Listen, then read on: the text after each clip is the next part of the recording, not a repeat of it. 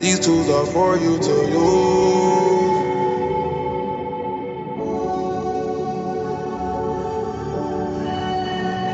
These tools are for you to use. Hey, I'm Dave Marr. Welcome to This Is Your Afterlife, conversations with artists and activists about death and life. My guest on the podcast this week is Adwoa Ejipong. She is a friend of mine who I met through organizing on the various campaigns to defund the Chicago Police Department. She is a lovely, warm, insightful, and thoughtful organizer, and I'm excited for you to hear more from her, hear her story, hear our dynamic, to be honest. I really like Adwoa, and I'm excited to have her on the show. She, instead of any social media, she just has a couple of petitions that, especially if you are in Chicago, she would love you to sign. So check those out in the show notes. Check my social media profiles out in the show notes. My newsletter, which you can subscribe to if you go to my website, thisisdavemarr.com. And also, if you'd like to hear the extended full version of this episode, go to my Patreon, patreon.com/DaveMarr. You can also get tons of other little bonus stuff like playlists and occasional live virtual shows, behind the scenes looks at the podcast. So yeah, go over to patreon.com/DaveMarr and sign up. I want to thank my Pigeon Level subscribers, Fred Fidowa, Susie Carroll, Katie Llewellyn, and Kurt Chang. And I also want to let folks know that this is the first in-person interview I've done for the show. So two things about that. Still getting the mic situation sorted out for that. So it sounds a little different, let's say. And also, it's fucking cicada season, at least in Chicago. So there's just going to be some background cicadas. So I like to pride myself on getting good audio quality, but I got to be honest, I would like it to be better. So for this episode. But this is the interview we got. So we're embracing what we've got. So, enjoy this conversation with Adwoa for what it is. And without further ado, here it is, my conversation with Adwoa Ejipong. I grab your whip and take it back to Chi-Town. When I'm in Chi-Town, I treat it like it's mine. What do you hope happens when you die? Oh. That was so funny. Oh. And you said, what do I hope happens when I die? Mm-hmm. I feel like two things. Either one I would be happy with. One, that I die and that's just it. It's like I go to sleep and I just stay asleep forever. Okay. That would be amazing. Right. And by sleep, you don't mean awareness of a blackness. You mean lights fully out. Yeah. Okay. When you are no consciousness. Yeah. Dead to the world. I think that would be amazing because my parents talk a lot about death, especially my dad, because he's not that old, but he's slowly starting to get older. And he talks about how he's excited to die. What? Really? Yeah. Well, that's a very I don't want to say African thing or immigrant thing, but I think it's very common. A lot of immigrant cultures, we have a very chill relationship with death in a way that I've noticed Americans don't. Yeah. Wait, why though? Why do you think that is? Not to speak to all immigrants, but why do you think, coming from your specific background, why are your parents, why are Ghanaians, or the kind of Ghanaians that your parents are, why are they chill about death? I mean, because it's all around them, Okay. My mom's mom died of a snake bite when she was oh shit, in her teens, and her sister died the same way. Oh my god. Yeah, so death is Jesus. It's a aspect of life. People's kids died all the time, from snake bites, from malaria, from a lot of things that in the U.S. could be easily cured. Right. So I think that when death is all around you, it's more of a chill thing. It's the visibility thing. Mm-hmm. The thing about how in America we like hide away our elderly and the dying. It's that kind of thing. Yeah. Okay. Yeah. So your dad talks about how much he's looking forward to it. You are excited about it. I'm not gonna say I'm excited about it, but if like death is truly like just an endless sleep, I'm excited about it because like the reason my dad is excited to die is because it's like you can finally fucking rest. Like, Oh my God, that's so sad. No, like I feel like, you know, life is so long and so like sometimes it can be so hard and it's just like Yeah.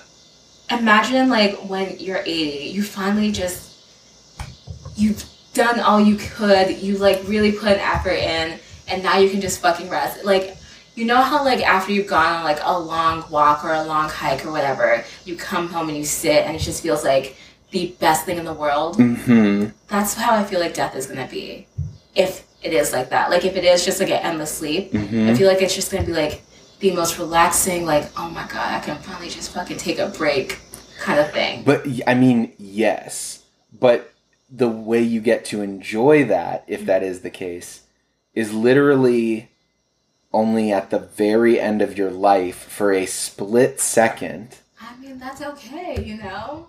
It's not like when you're dead in this scenario, you're getting to enjoy that rest. I mean, that's okay, you know? What's the other one? What's the other one you hope it is? You know, like, I would love it. I think it'd be really cute if it was like in The Good Place. And I don't want to, I really wish that you had seen The Good Place so I could like tell you. What? I've seen all of The Good Place. Wait, you have? Yeah. I thought you were the friend I talked to who has never seen The Good Place. No. You said you did not have that many white man friends, so there's no way that this is like that you're mixing me up with someone else. You never know. I might be mixing you with another man. But I don't know. Well, the point is, I've seen The Good Place. Yeah. So, what are you? So you can reference anything. Great. Yes. So you know how at the end it's like they create like a new system where people come and they don't like, even if they can't go to The Good Place straight away, they have like a chance to like go back to Earth and like try again. Mm-hmm. Like for me, I really like that. Like just that view that like maybe I fucked up a couple times on Earth, but I can like be redeemed. And I feel like that'd be cute to have like the afterlife just be about like making you the very best person you can become. Okay. And then you go to The Good Place, you enjoy like a little bit of time of like just living in heaven or in The Good Place, relaxing, chilling, doing all the things you want to do, and then just piecing off when you're done, you know? Okay. So still a cessation of consciousness at some point. Yeah, I would like that. Does that not freak you out? No, not really. Really? Not really. No. Okay. I feel like being conscious is like such a gift, but I also think that like, you know, it's a little bit of a burden. And so I wouldn't have a problem with it just ending, consciousness being over. What about funeral planning? So one thing is I'm never gonna do that American sad funeral thing. Okay. I would never do that. Ghanaians, for Ghanaians, funerals are like parties, you know? Really? You've attended Ghanaian funerals that are party. I've never gone to a Ghanaian funeral that was not a party. Okay. Because this is a thing that a lot of people say where they're like, oh, I don't want it to just be sad. I want people to party. But if you are, I mean, definitely a white person, but I'll say even just like an American person, I think you're pretty likely for it to just default to that if you don't make concrete plans. Yeah. But this is interesting. You're saying like Ghanaian, that's not the default. So I believe you. Yeah. No, I've never been to a Ghanaian funeral that wasn't a party. Like, I remember growing up, I would go to parties and like I would see like my aunties like twerking on my grandpa, And I'd be like, oh, what's happening? Like, I would think it was like a celebration or like, you know, a party for like someone's kid or something. It's a long story when I say that. But, and then I would like ask my parents, like, what were we celebrating? And they'd be like, oh yeah, someone died. And I'd just be like, oh, lit.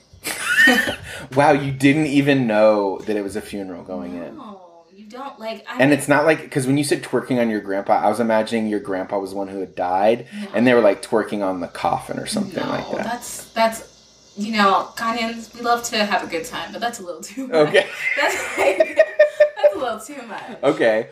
So you're down with like a traditional Ghanaian funeral? Yeah, you know, like everyone having a good time, everyone dancing, singing. Like my grandma died like last year. No, that's not true.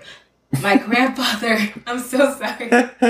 So sorry. You're like crossing yourself. Why is that? Why are you superstitious about that? I just feel bad because like my grandma died many years ago. Okay. And I feel bad that I confused my grandmother's death with my grandfather's death. Okay. But my grandfather died last year. And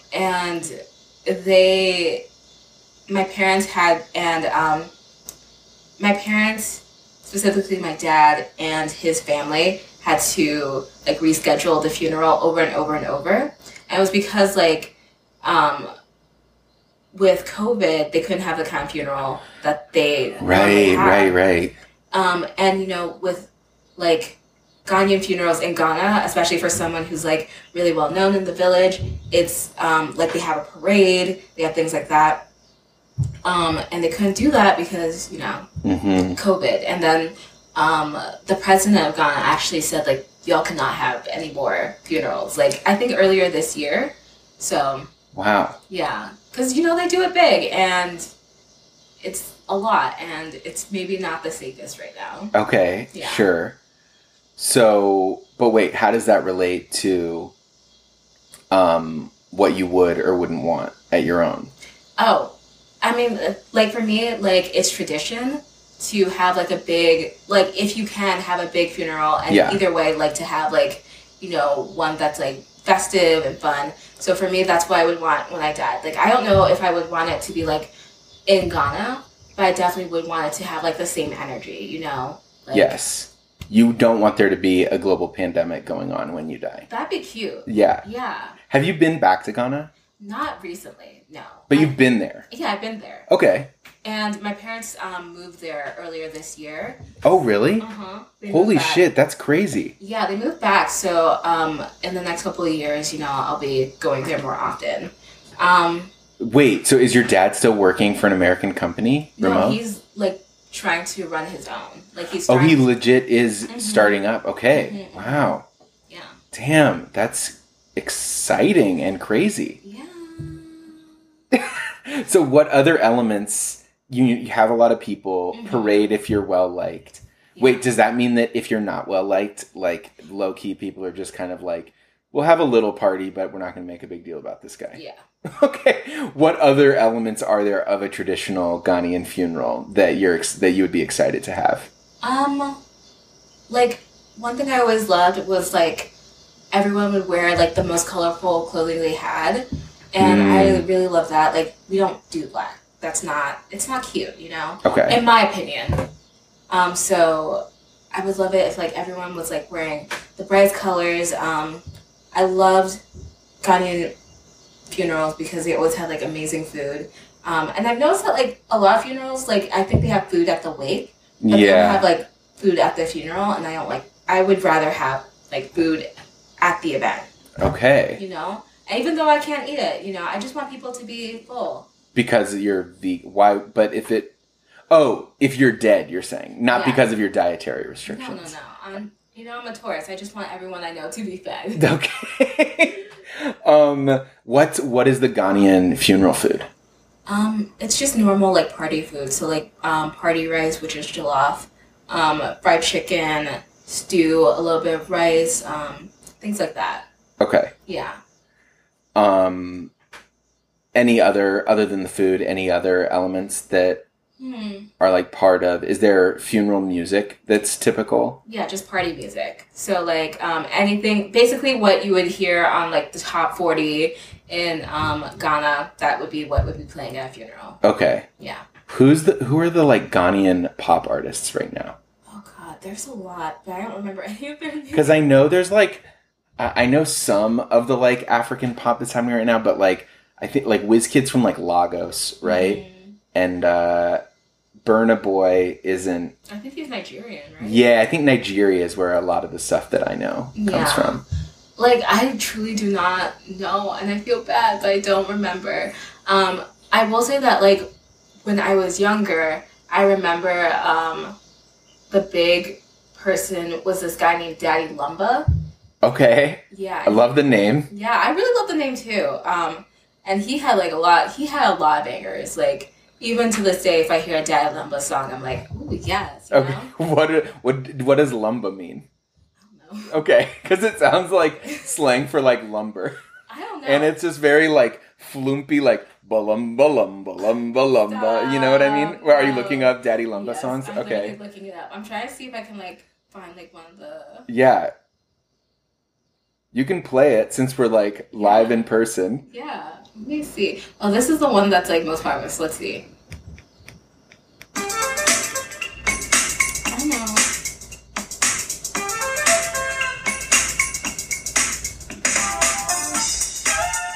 Oh yes. This is like every Ghanaian party. You will hear the song.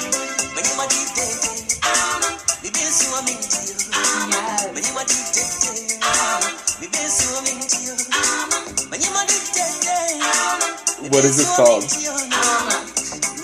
Ebenwa. I don't. You know what? I'm gonna be honest. Spell it for me though. What? Here, it's ABEN space WO and AHA, and you hear him say it because I cannot. I'm gonna be honest. I used to be able to speak like the biggest Ghanaian language. I learned how to speak Fanti, and I can't anymore. So I don't even know what it means. Now I have less of a question and more of a hypothetical situation for you. And the hypothetical situation is this.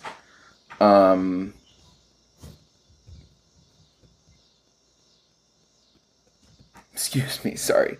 This is the problem with us eating before, is now I'm like, I'm like digesting, and that's a problem. Okay, so here's the premise. The premise is, in the afterlife, you get to fully relive one memory. Oh, gosh. Okay, so fully relive means you drop down into it. It's not just like playing like a movie in your mind. You're like, it's like virtual reality, right? But you do have to choose just one. But it's not like all your other memories get wiped and you're not stuck there. It's just like a room you can enter whenever you want. Yeah. But if you have to choose just one, what memory do you choose? So, I actually know exactly what memory I would choose. And it's funny because in the memory, it's not like with people who I was like close to. You know? So for me, I used to travel a lot, and I never like really loved traveling. But I had one really amazing trip to New Orleans, and it was with some people who I'd done my gap year with. Between high school and college? Okay. I did a gap year where I joined like AmeriCorps. And we went on this like very low-key weekend trip to New Orleans to like do this reunion after like we had been separated for a couple of years. And during one of the days, we like were hanging out the whole day. We like saw street performers, and then we ended the day by like going to like a grocery store, getting a bunch of snacks, getting like orange juice and champagne to make mimosas. And we went over to like a dock, and we just like poured mimosas and watched the sunset. And it was like such a low-key memory. That's honestly like one of my favorite memories in the world. Like just hanging out with people who, like, I don't think I've talked to any of those people in, like, years. And they're not, like, people I'm close to, but I don't know. It was just such a nice, like, moment. Night mimosas. Huh? Night mimosas. Yeah. That's like a rare time to drink mimosas. Yeah, but that's what we did. I mean, it's New Orleans. You can do whatever you want. Okay. I mean, within reason. Okay, sure. And respectfully. But so, well, but you said you like immediately had this. Mm-hmm. So what makes, especially if you've traveled a bunch, Mm-hmm. I assume you've had a lot of experiences like this. Yeah. So what makes this one so special? Honestly, I have no idea. Like, I think it was just that the whole weekend was so nice. Like, I think when I've traveled, there's always been, like, one day or, like, a moment that's been, like, really stressful or annoying. And I think the reason that moment really stuck out to me was that, like, the whole weekend was great. Like, even, like, one moment where, like, we were looking for someone and that was, like, a little stressful was still fun. And, yeah, I think just having, like, this one trip where nothing went bad, nothing was anxiety-inducing, everything was just straight fun. And also, like, since I wasn't, like, with my best friends, I didn't feel, like, the need to, like, entertain people, which I sometimes do when I'm with, like, my really good friends. Okay. It's just, like, they were just people who, like, we had, like, the perfect level of, like, closeness. Like, we were close enough that I felt comfortable with them, but not too close where I was like, oh, I don't want to, like, you know, do something to upset them or annoy them or whatever. Yeah. Like you didn't feel a responsibility. You didn't feel like you had to babysit. Yeah. But you were comfortable enough that when you were watching the sunset, drinking mimosas, you could have that sort of magical, look how far I've come, what is my life, what's it going to be sort of feeling. Yeah. Or was that even part of it? That's just what I'm like, No. like projecting onto this moment. For me, it was just, like, this immense feeling of relaxation. Like, for me, when I think about, like, the moments that really stick out, it's never, like, moments where I've had, like, tons of fun. Like, I remember that there was this time when I was in New Orleans, like, I think for, like, the second or third time, and it was Mardi Gras. And so was this after or before Sunset was, Mimosas? Like, way before. Okay. This is way before Sunset Mimosas. This is, like, one of my first trips, and this is, like, one of my most recent trips. Well, not most recent trip. This is after I've been to, like, New Orleans, like, dozens of times. Yeah. I remember I went, it was Mardi Gras, we were on, like, Frenchman Street, and my friends and I were, like, dancing in the street, and we were, like, following this big truck. And it was, like, a very, like, amazing, fun moment. And I feel like if you saw it, you'd be like, oh, my God, this is, like, such a, like, movie moment. And honestly, I would not put that, like, even on my top 20. Like, it was so much fun. But, like, for me, I've always really just enjoyed the, like, really low-key, like, I'm with someone I really love. I'm really comfortable. Like, I'm just chill. That's, like, those are the moments I enjoy the most. Like, or even with someone you don't really love. Yeah, or even with people who I don't really love, you know? Not that you hated these people in the memory you'd choose, but... They're not, like, my most loved people. To me, that speaks to, like, are you just very... Are you one of the people that you love? Like, do you... It sounds like there's, like, a genuine self-love there, if you're able to spend. Yeah, I definitely would say I'm the person I love the most. Like, I feel like so, like, you know... What is it? Like, I don't know. That's, like, my honest answer. I'm the person I love the most. Has that always been that way for you? Absolutely not. There was a long time where I was the person I hated the most. So, really? Growth, right? Growth, right?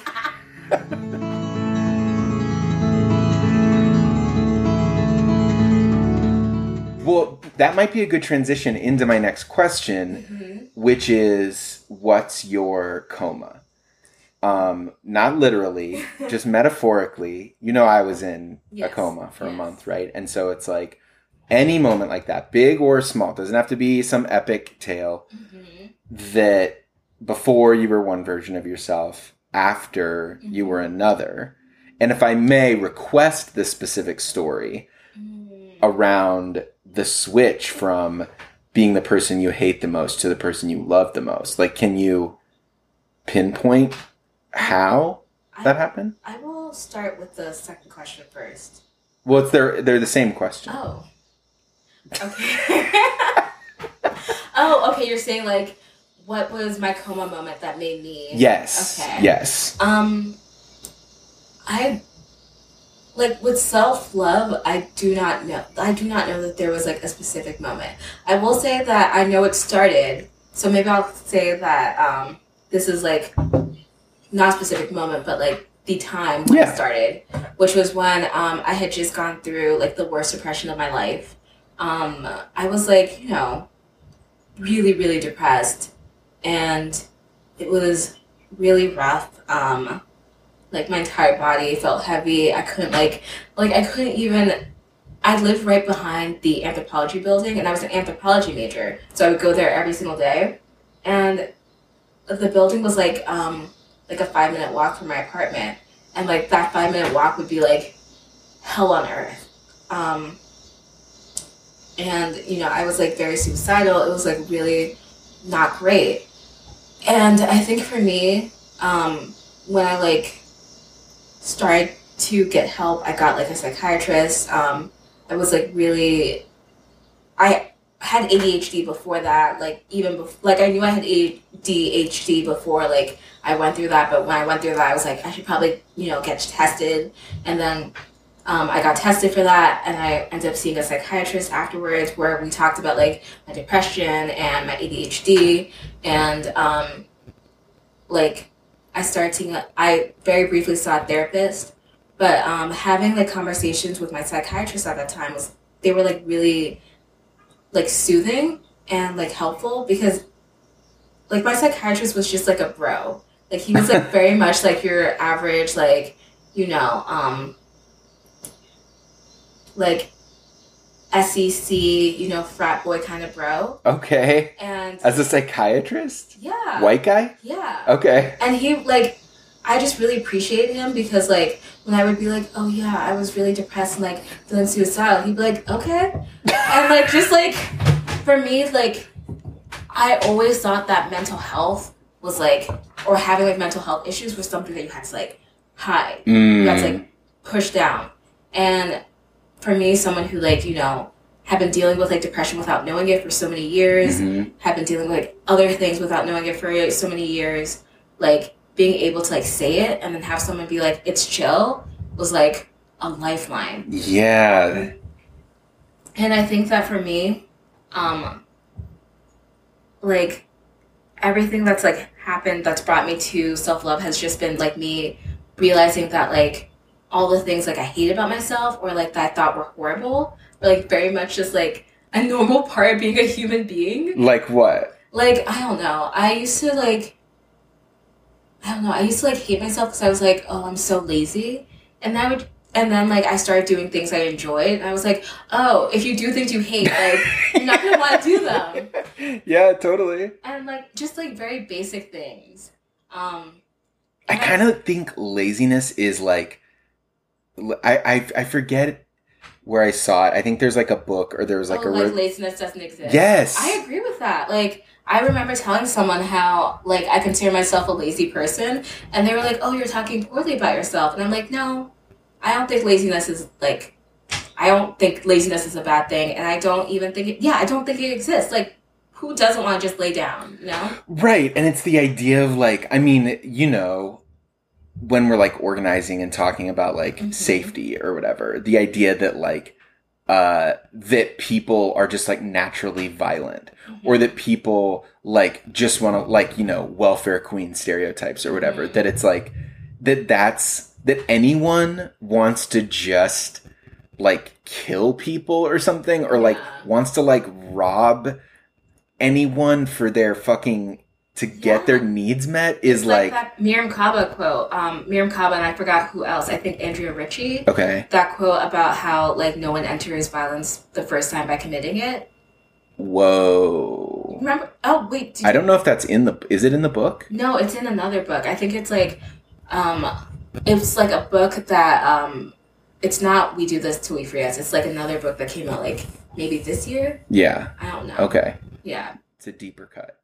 Deep cut. A deep cut. It's a Miriam Kaba B-side.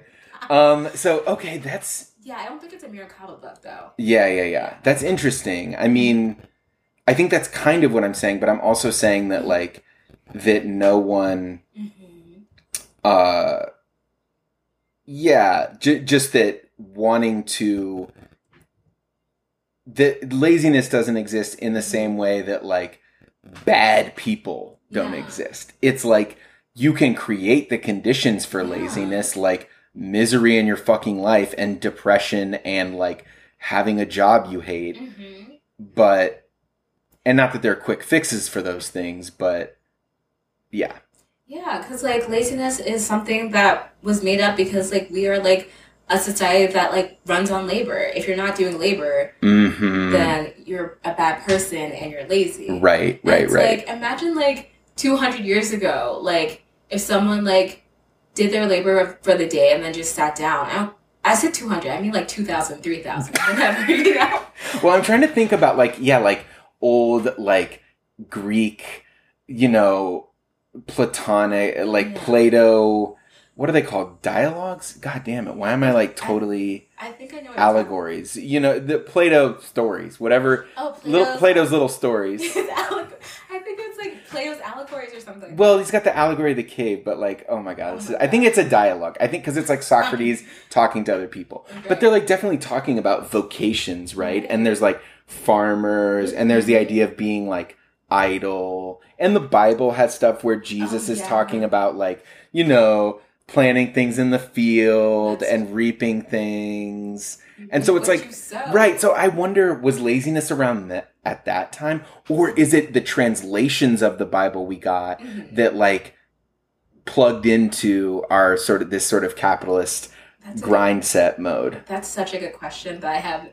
I would love to like know the answer because I have no idea, but it does make me think about like one professor I had when I was an anthropology student, and he I wish I remember the specific type, like the specific name, but he basically studied like leisure time, and he studied drudgery. Okay. And it was all about like figuring out like people did drudgery and then they did other things, and like it makes me wish that I had like actually like really read his stuff. Like I did for class, but right. outside class. I like the idea of someone doing drudgery. Yeah. I'm gonna go do some drudgery. You can do whatever you want. Okay, so the idea that laziness doesn't exist, and like recontextualizing yourself based on being accepted by the psychiatrist. But where else does so that gets us to neutral, right? That gets us away from like hating ourselves. But what flips the needle into like loving yourself? I feel like, when you're not like, when your eyes aren't covered by like all the shit that you hate about yourself, it's much easier to see like the things that you love, especially when you're doing things that you enjoy. Like for me, when I was in college, I felt like I was studying the things I wanted to study. I had the kind of friends I wanted to have. Like a lot of them are still my good friends to this day. People who I like talk to every single day. Where did you go to college? I went to college at University of Georgia. Oh, okay. Go Dogs. Yes. We had I think our school had the most Olympians this year. Wow. Yeah. I made like a really inappropriate joke to someone about that, but I'm just gonna not say that, and I'm just gonna say I'm so happy for my school. I think we really do have athletic excellence. Okay. Yeah. So you're noticing the things that you love about yourself, and you're spending time with these people. Yeah, I think for me, because I was studying the things I wanted to study. I was hanging out with the kind of people I wanted to hang out with. I was, doing the kind of things I wanted to do because I was a student organizer. I did a lot of things we would support farm workers, and we did a lot of sweatshop organizing to get our school to get rid of sweatshop labor. So all those things made me feel really fulfilled. And I don't know, when you don't hate yourself, you're doing things you genuinely truly enjoy, it's much easier to find compassion for yourself, and then it's so much easier to find things you like about yourself. And through that I was able to very slowly start to love myself. And I think that wasn't until like I moved to Chicago and I've been through like a year or so of therapy that I was like, oh, yeah, this is like a good time. But I think it really started like, being me is a good time. Yeah. Yeah. And I think like it really started like, I don't know, I think like while I was still in school, like I don't know if I would have said specifically that I love myself, but I started feeling really good about myself after my depressive episode, and I got help. I got on like antidepressants, and then that really helped. Yeah. Have you had other depressive episodes since then? Yes, but not to that level. Right. And is there just like an awareness? You're like, I know this is temporary.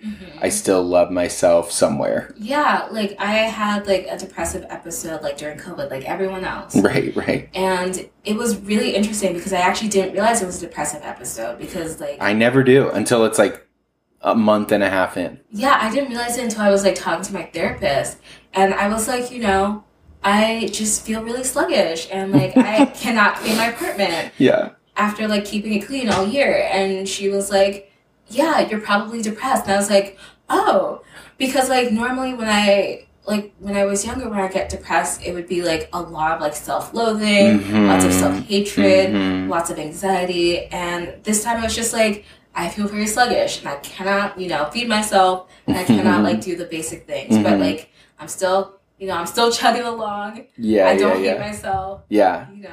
Well, and it's funny, because when we talked about ambition earlier, and I don't know if that'll be in the main episode here or not, or in the extended episode on Patreon. The deep cut. but you talked about this ambition for living the kind of life you want. And now you're saying that living the kind of life you want, following that intuition, is what gives you self-love. So it's like transitive property of like the ambition is there's like a huge overlap between the ambition and the self-love. I didn't even think about it, Dave. You're like a therapist. But yeah, right? Yeah, I think so. Yeah. Yeah, I mean that's a very beautiful, like humble aspiration, I feel like, to just want to like love yourself as much as you can while you're alive. I think after like 18 years or like 19 years of like lots of hatred for yourself, it's like a nice fucking break. It's really great. Like I feel like this has been the longest I felt like really good about myself in a long time. And I feel like I'm such a different person now than I used to be. Like, I think I told you, I feel like a real adult. Like when I was like 25, I didn't feel like a real adult. And it wasn't until I started like going to therapy, I moved to Chicago, I really started like taking ownership of my shit and like really continuing to live the life I wanted and like creating the kind of world I want, like the kind of world around myself I wanted, that like, yeah, I started feeling like a real adult and feeling really good. And yeah, it's just great. I don't know. I don't have anything deep to say. There's no, nothing. But yeah. Okay. So also, I do want to just add one quick thing. Yeah. When you said that was like a very nice aspiration, what I was trying to say is that like when you like hate yourself for so long, it feels like something impossible, So it feels like an impossible aspiration. So for me, like that's like it's a big fucking deal. Oh, for sure. Yeah. I mean, for me, it still feels like I don't think I've gotten quite there. I think in some ways it's because there are these external, like creative, career related accomplishment goals that I have that haven't been fulfilled yet. Like if I died right now, it'd very much be like, there'd be good things to say, and it's not like I've lived a bad life, but it like definitely feels unfinished, Yeah. And so it's and where I'm struggling right now is to like find the sort of the self-love. I mean, it sounds so like uninteresting when you speak in these like vague big terms, but it's like, but to find some sort of care for myself without having to reach whatever milestone, sell out whatever tour of whatever. Yeah. And that's really tough to do those at the same time. Yeah. And I feel like for me, the reason things have been like easier is because like for me internally, I felt like it's been a war zone for so long.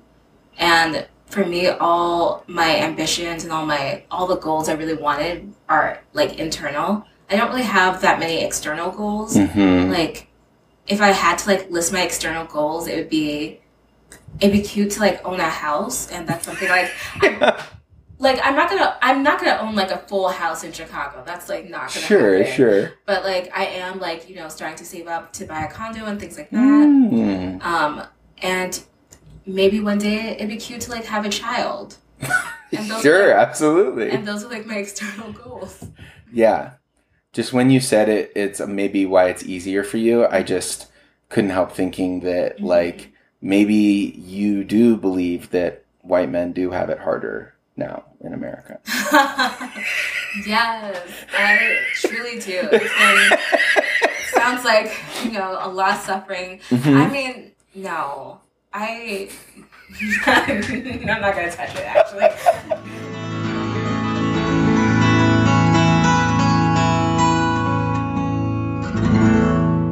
Paint your hell.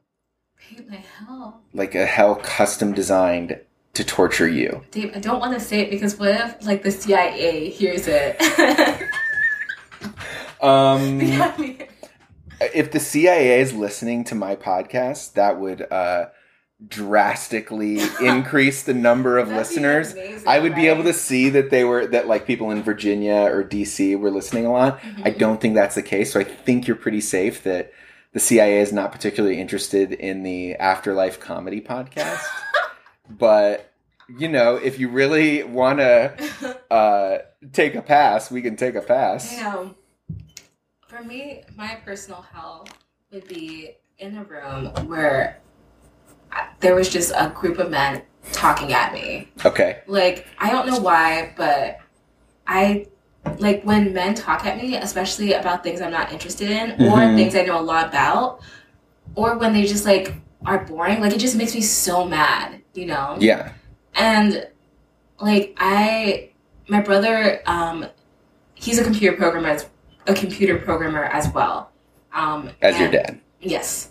And he had like a lot of like, you know, nerdier friends when he was growing up. And like hearing them like talk and pontificate, it was just like, oh my God. So okay, if you're in a room with these men, what are they talking to you about? What are they explaining to you? Oh my God, like maybe I don't even know. They're just talking at me about anything. Well, like, what's the ultimate thing you don't care about, or the ultimate thing you already know about? Maybe if they were like talking about culture and they were like really like trying to sound smarter than they were about culture, I'd be like, oh my God, because I told you I was like an anthropology major and now I work for a cultural strategy program. So I'm not going to say like I know all the ins and outs of culture, but like I know a little bit more than the average person. So you're not talking about like pop culture? No, I'm talking about culture in general, like everything about culture, like, you know, what does a family look like? What, you know, what about our culture makes us do certain things like that. Okay. So if someone were just explaining American culture to you. Yeah. And like how.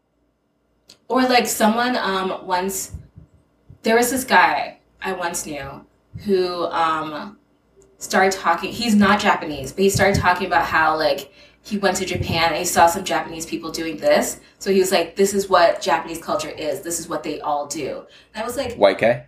He was half white. Oh, interesting. And I was just I feel like white guys tend to be actually, very I think he was white. annoying about Japan sometimes. I think he was white. Okay. He was white. And I was just like, you went to a country for a week and now you're an expert on every single thing that Japanese people do because you like that doesn't make any sense, Dave. That makes no sense. That is one of the best bits though, is when people just think that like something so particular to their experience is universal.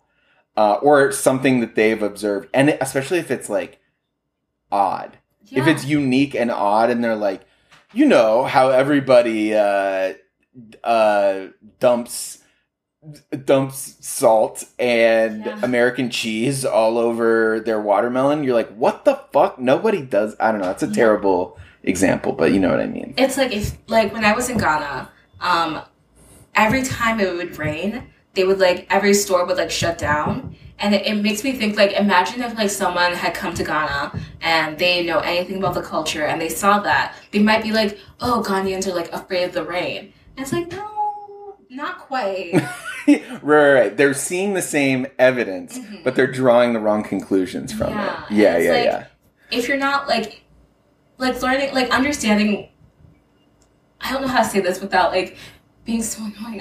No, culture be annoying, do it. No, I don't know how to say it in general, honestly. Okay. But culture is so is so complicated, and it's not something that you can draw overreaching things about.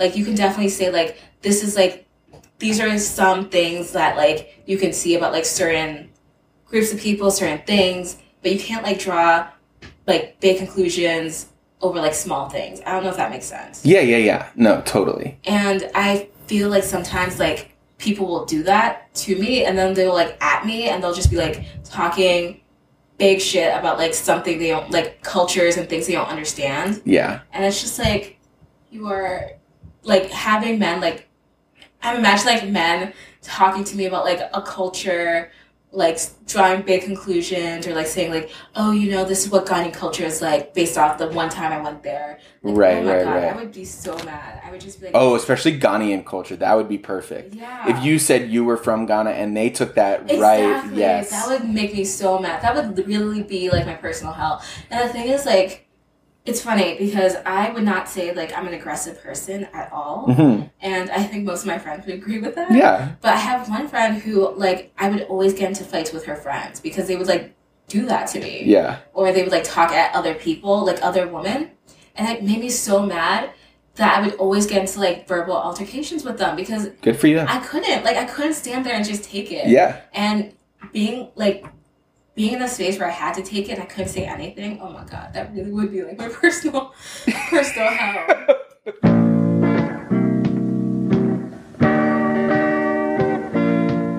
Thank you so much for listening. That is the show. Thank you to Ajwa.